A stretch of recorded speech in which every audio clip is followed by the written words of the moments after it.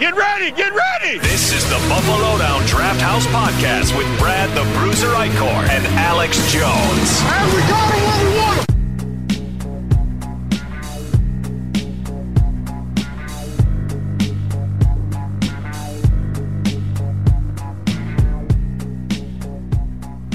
And welcome back to the Buffalo Down Draft House Podcast. We lead you into Week 8 of the NFL season, where the Buffalo Bills come in hosting the Oakland Raiders at 4-2 at this point.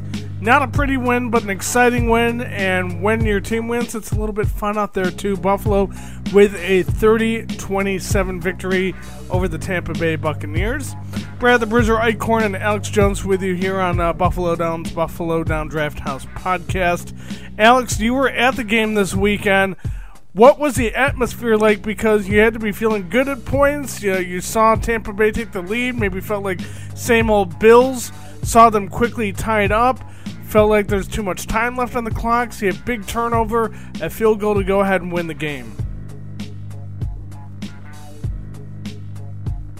Honestly, a classic Bills loss. It was just sitting in the stands feeling like, how are we going to let this slip away? But then as you saw the game go on and gone, and as they got it was sort of like, oh, this team's not going to let away those, because I thought they were going to get up by 2 scores and it was going to be over.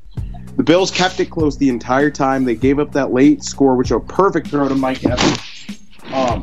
And then, in all honesty, it was just sort of a race to the finish, and it was electric in that stadium when the Bills got that final touch, when the Bills got the touchdown to tie it up. I was actually in the end zone where that touchdown was scored, and I called it right away. They gave up a 4 technique on the D tackles and a 6 or 7 on the ends, and I was like, oh, they're going to dive this ball with just a linebacker over the top. It was honestly amazing just to watch the Bills fight back, get strong turnovers, and not screw the game up for themselves, which so many teams had in the past, including last year's teams. Yeah, I felt like it was going to be same old Bills moment.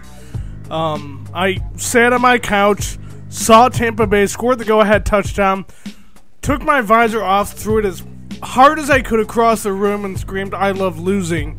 That's how I felt, and lo and behold, the Bills, this is not the same old Bills team. That was a quick drive down the field.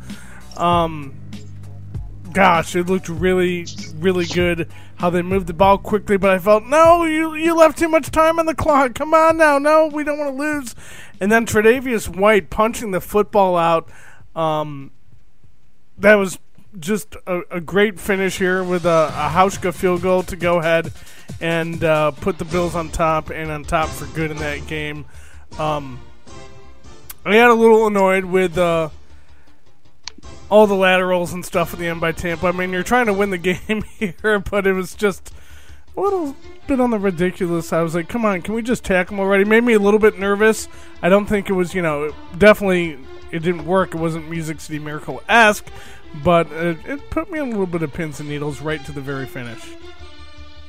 Yeah, I was honestly sitting there just worried. Honestly, just sitting there, literally just sitting with my hands in front of my face, how are the Bills going to screw this up? How are they going to let a player go free? But they honestly played it so smart. They started chasing them originally, but then they realized we can just stand still and create basically a defensive perimeter, and then they just can't get past us. And the one who made the tackle was the very hated right now Marcell Dareus. Marcell Dareus actually made a huge play there, tackling Deshaun Jackson and bringing him down. So, in all honesty, it was one of those plays where you're just sitting there. Again, classic Bills would have lost that. They would have found some ways to lose that. It would have been a pass, and all of a sudden Deshaun Jackson's wide open down the sideline. And we just would have been sitting there yep, this is normally. But they played it smart. They played aggressive but smart there, and I really liked it. Yep, I'm going to agree with you 100% on this game. Secondary got torched, I'm not going to lie. Jameis Winston lit them up like a Christmas tree. What did you see on that touchdown pass where their tight end was just wide open 33 yards downfield. There wasn't a man around him, not even 15 yards. What happened? Was there a breakdown in coverage on that play? So what it is it's a play we ran super successfully the past 4 years. With Charles Clay, and they ran in the E.J. Manuel game? Okay. And even Scott Chandler scored on it. What it is it's a play-action fake zone. It's almost like a stretch play to the right.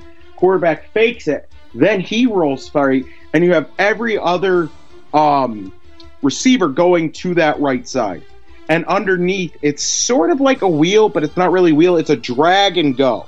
So he drags underneath everything, pretends to be a blocker, and then cuts it upfield once he sees open field.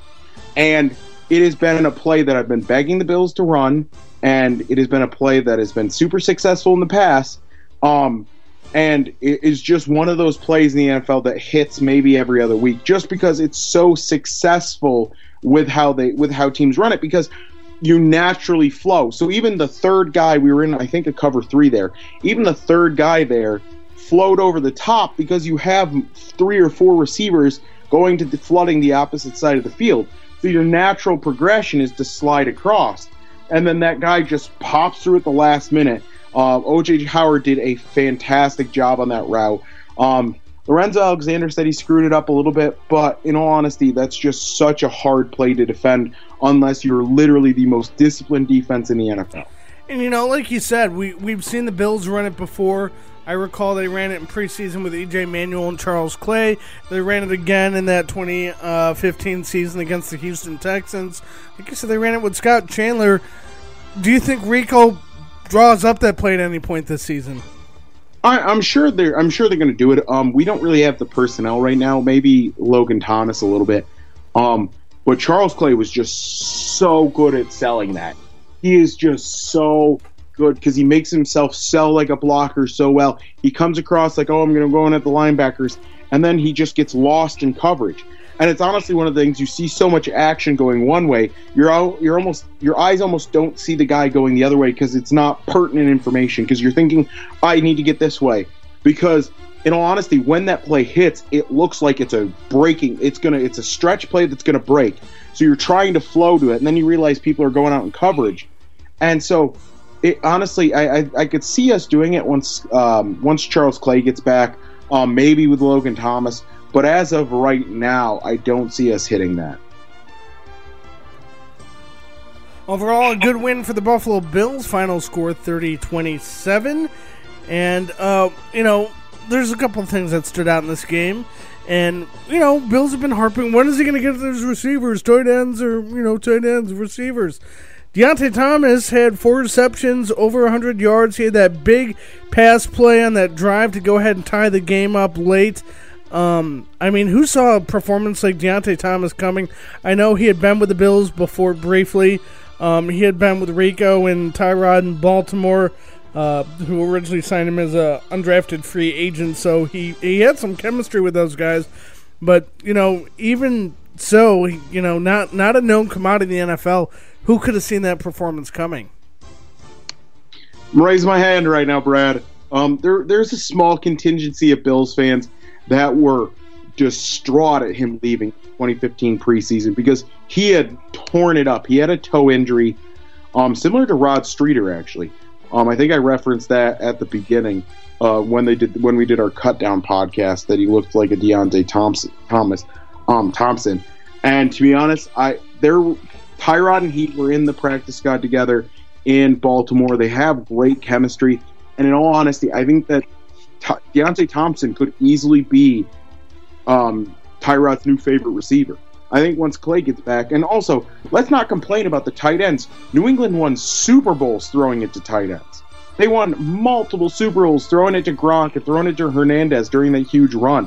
I'm not going to complain about them. A catch is a catch is a catch. And you know what? If Tyrod feels comfortable throwing it 10, 15 yards to his tight end every time like Nick O'Leary was, I'm fine with that. In all honesty, let's just keep doing it. Whatever keeps us winning, I'm fine with. Exactly. And it was so nice. I felt like Tyrod played such a conservative game, staying in the pocket against Cincinnati. that one of the strongest attributes that Tyrod Taylor brings is his legs, and seeing him use his legs and make throws on the run, not just taking off and turning upfield. Excuse me, and he did a good job on that a couple times here. But seeing him make throws, that run and catch to Nick O'Leary, that's what we've come to see with Tyrod Taylor, and it's refreshing to see that again this time. That I hope they can do it again, because Khalil Mack is one of the better defensive ends here in the whole NFL. A guy who I thought the Bills should have grabbed in that first round back in 2013. That's neither here nor there. But again, it was just refreshing to see Tyrod use one of his strongest assets, and that being his legs. Yeah, and I think it was a smart way to use the legs. I'm a big proponent. I loved when we started running the option last. Tyrod sparingly used in the option is terrifying to opposing teams because you never know when it's coming. You can disguise so many things in run-pass option that Tyrod would look phenomenal at. Tyrod could run so many great things. Play-action fakes, boots, zones. Everything Tyrod could kill people out of in that system is using his legs, and I really loved that they started to use it to get outside the pocket, to make him mobile, because the thing is, you're either A, going to commit to playing zone and there's going to be open passing lanes, or B, you're committing to playing man and then you're going to take a rusher away just to guard Tyrod, which means there's going to be one less person out in coverage. Or you're going to play like Tampa Bay did at several points of the game with back to the quarterback man defense, and Tyrod's going to gash you for 20-25 yards. So I loved this offensive game plan. It looked great. It honestly worked so well. I think we could actually do a very similar thing against the Raiders. Their interior line isn't very good. Khalil Mack's fantastic, but don't run at him. Like, that's the truth. You just don't need to run at him or double him every time you run that way. Like, the rest of their interior and their linebacking core was so shoddy. Navarro Bowman got the helmet, the call. He was the defensive play caller, being there 3 days. So I just think that if they take a similar game plan, do a lot, or force Khalil Mack into situations he's uncomfortable, read option, do a middle zone read option, and force Khalil Mack to either chase LaShawn McCoy or stay with Tyrod, because then you're basically causing their best defensive player to make a choice where he's going to be taken out of the play. We'll talk more about the Oakland game coming up here on the other side of a break. Need to ask here, are you the biggest, most passionate Buffalo Bills fan there is? You probably are, since you're listening to a Buffalo Bills podcast. Now is the perfect opportunity for you or someone you know to get recognized for being a diehard Buffalo Bills fan. To enter, submit a 2-minute video or a 200-word essay by November 7th explaining why you should be named the Fansided Fan of the Year. Fansided will pick 5 finalists, all of whom will receive a 1-year subscription to Sports Illustrated and will be profiled on Fansided.com. The grand prize winner will be honored with a trophy and win a 3-day trip to New York City to attend the Sports Illustrated Sports Person of the Year event in early December. For all the details and to enter, visit fansided.com/fan of the year. Like I said, we'll talk about the Oakland Raiders and the Buffalo Bills coming up on another side of a break. This is the BuffaloDown.com podcast.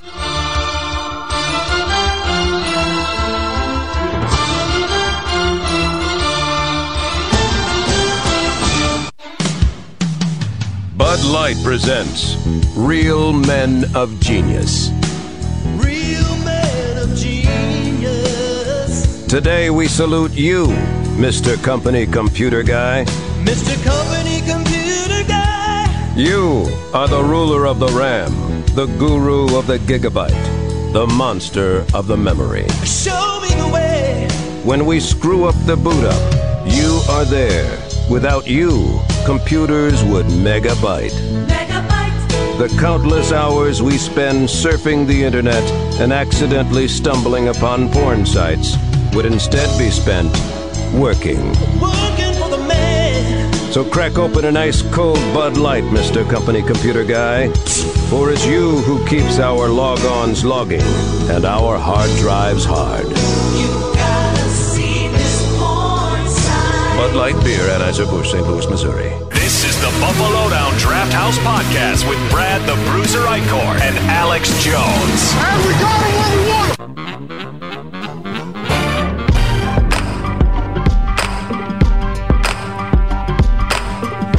Back on the BuffaloDown.com podcast, Brad the Bruiser Icor and Alex Jones. Happy to be joining you here as we get set for Bills Raiders. We talked a little bit about it before we went to the break here on some things Buffalo can do offensively in a game featuring a Raiders team who had a very thrilling game almost a week ago against the Kansas City Chiefs. However, one advantage in this game is former Buffalo Bills and now Oakland Raiders running back Marshawn Lynch will not be playing this week as the NFL upholds his suspension for pushing a referee in defense of his buddy. Was it Peterson, I believe, who plays for the Kansas City Chiefs. He was trying to defend him and shoved a ref. So I don't disagree with the suspension, and I'm okay that Marshawn will not be playing in this game because he's a very good running back. He was in Buffalo. He was obviously in Seattle. But at this point, I'll just say advantage Buffalo. Yeah, I think, honestly, Marshawn hasn't been that effective in their game so far. He was decent through the first few, but he really just hasn't been doing He's well. not the Marshawn Lynch of old. No.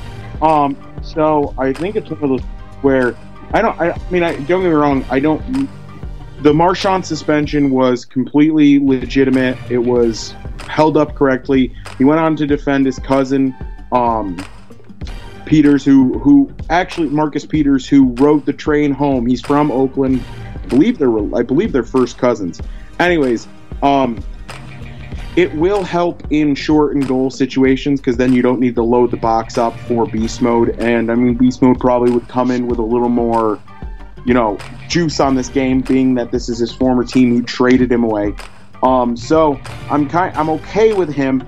But it would be nice if the NFL just happened to simultaneously suspend Michael Crabtree, and Derek Carr, and who's the wide receiver from Alabama? Amari Cooper. Amari Cooper. It'd be nice if the NFL just suspended all of them, and we'll just get this, just get all of them out. That'd be nice, but Amari Cooper and Michael Crabtree definitely pose a threat there. And we saw last week, I like the secondary. They look good at points during the season. Granted, Trevor Siemian, but also good against Matt Ryan, who didn't have his two best targets in that game, and Julio Jones and company. In this game here, I'm interested to see how the secondary plays a good tandem here. And like we said, Michael Crabtree and Amari Cooper. Yeah, and to be honest, I honestly think last week was rough because we played, if you go back and watch the film on the second half, we were in base defense, a base 4-3 defense, I'd say 75% of snaps, just because we had so many people hurt. Sharice Wright was in and out. Gaines was injured. So at one point we had Johnson, and who's our nickel corner, and White out there. And, we just can't. We've picked up we picked up another corner and dropped the other corner we claimed off Ravers. So I honestly think as long as our secondary stays healthy, I think I give us a fighting chance because we'll be able to do more zone runs and things like that. But just, if we have somebody go down early or if Gaines is out for this game, it's going to be really tough because at best we're going to be able to run nickel coverage the entire game. And if somebody gets hurt, then you're going to be stuck basically in base defense the entire time against one of the most prolific pass offenses in the NFL. And you said it earlier, going back to the offensive side of the ball here, is that they'd be best, not to just run at this defensive front here in Oakland. And, we saw with LaShawn McCoy that they did what he's best, is get LaShawn McCoy into space, and he can make you pay. We saw in a couple pitch outs. We saw some end arounds here with Taiwan Jones, who gashed him for a few in that game. A lot of people were scratching their heads saying, who the hell is Taiwan Jones? I mean, we saw we saw a big rumble there, more up the middle there by Mike Tolbert. But all in all, the efficiency of the ground attack was, night and day better I know not a great rush defense here coming from Tampa Bay here, but I think this is another game where Buffalo's ground attack can take an advantage. And like you said, throwing the football, I don't care how they get it done. If they need to throw to Nick O'Leary, if Logan Thomas, who we didn't talk about it, but that touchdown catch he had, that was very nice looking on his part there, and it was fun to see the Virginia Tech to Virginia Tech connection out there as Logan Thomas actually replaced Tyrod Taylor as the starting quarterback of the Hokies after he graduated and went into the NFL draft. But I think Buffalo has a variety of different ways to get it done, but I think an approach that we saw similar into the Tampa Bay game, I think can be effective against this Oakland defense. Yeah, I agree. I think that offensively we should do a similar game plan, a lot of zones and a lot of man stuff at the interior of their line. And a lot of play action fake. They're a young secondary that's still sort of, getting their lumps. And I think honestly, us being able to grind time in the offensive zone while in offensive possession is going to be the biggest key to this game. If we can hold the ball for 6-7 minutes a clip during our offensive possessions, walking away with a field goal or a touchdown, I think that we're going to beat them. Just because the longer you get the ball out of Derek Carr's hands, the less opportunity he has a chance to score. And just the law of average tells you that even if he has, let's say, 7 opportunities to score a touchdown and they score 4 of them, we have a better shot if we eliminate 3 of those opportunities right away. You always get better and better at shots at keeping the score low if you just don't let them have the ball. And so I think our defense could be, honestly, be huge. Our offense could honestly be huge on the defensive side of the ball. Yep, I'm going to agree with that here. We've seen Tre'Davious White, that he's been strong this year. We've seen growth of him on defense. And I love the turnover and the recovery he had late in the game. I mean, how could you not there? That was a changing point in the game here. And it's interesting. I heard Sal Capaccio talk about it on the Extra Point show on the Buffalo Bills Network and MSG on Monday that Coach Sean McDermott brought in Peterson, the former Bears cornerback, and he taught him all how to do the Peterson punch, where basically you throw a punch at the ball and you recover it. And that's exactly what Tre'Davious White did on that play. That if we could see more of that this year, it was disappointing that of the 3 turnovers, they were only able to muster up 3 points. Because they were set up good. They goofed at the end of the first half there when they threw a pass and time expired. A little messy at that point here, and they couldn't take advantage of another interception. But overall there, I like the opportunistic play of this defense there, that hopefully this week, should they force turnovers, we can see the offense take advantage of. Yeah, and that's the big thing, is that if our offense can start getting points, even just a field goal off turnovers, that's going to be, 9, we're averaging about 3 turnovers a game, so that's 9 points a game that you could be swinging in your way. And I honestly, that's one thing I noticed going to camp this year, is there was so much emphasis on turnovers. Whenever the ball hit the ground or the ball was popped up in the air, anything like that, there was immediately a defender on it, and they were headed for the end zones. And that's shown to pay off, with Tre'Davious White taking that one to the house. That honestly was a direct link to that. You saw that exact practice come into play, where Tre'Davious White scooped and scored the ball off what no one else thought was a fumble, but he picked it up and ran it, and that got us 7 points. And the renewed interest in turnovers of this defense is one of my favorite things to see so far this year, just because they're creating opportunities that in the past Bills would have just bounced off the guy's hand, or he just would have been a few inches short. They're putting themselves in a basically spot to succeed. Yep, exactly here, that they're setting them up. Now it is just time here for the offense to go ahead and take advantage of these opportunities out of here. So we'll see if they can do it this week, taking on the Oakland Raiders, coming up at New Era Field. That kickoff is going to happen at 1 o'clock Eastern, 12 o'clock Central, so I will be glued to my TV watching that game here. And, I hate to call this a must-win game, but I think it really feel like it, it does here. Bills fans, we've been carrying the weight of this playoff drought, since 1999-2000 season. It's weighing over our shoulders. It's looking in our rearview mirror. It's taunting us every step of the way. That any chance that we can win an AFC game, is crucial towards ending this drought. So I just feel a lot of emphasis. I don't think the season's lost, but I feel this is a game that they absolutely need to take advantage of and win at home this week here, as they continue on in their season. Going in 5-2 into a Thursday night Jets game. That would be huge at this point, but, it also would have been huge if they had won at the Bengals a couple weeks ago. So, like I said, I hate to call it must-win, but I almost feel like it's fair to say that it is. Yeah, it bumps us to 5-2.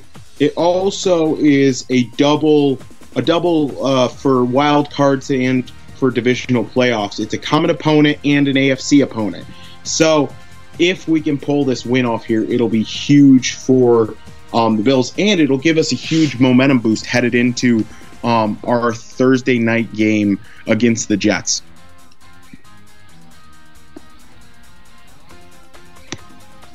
Yep, and like we said,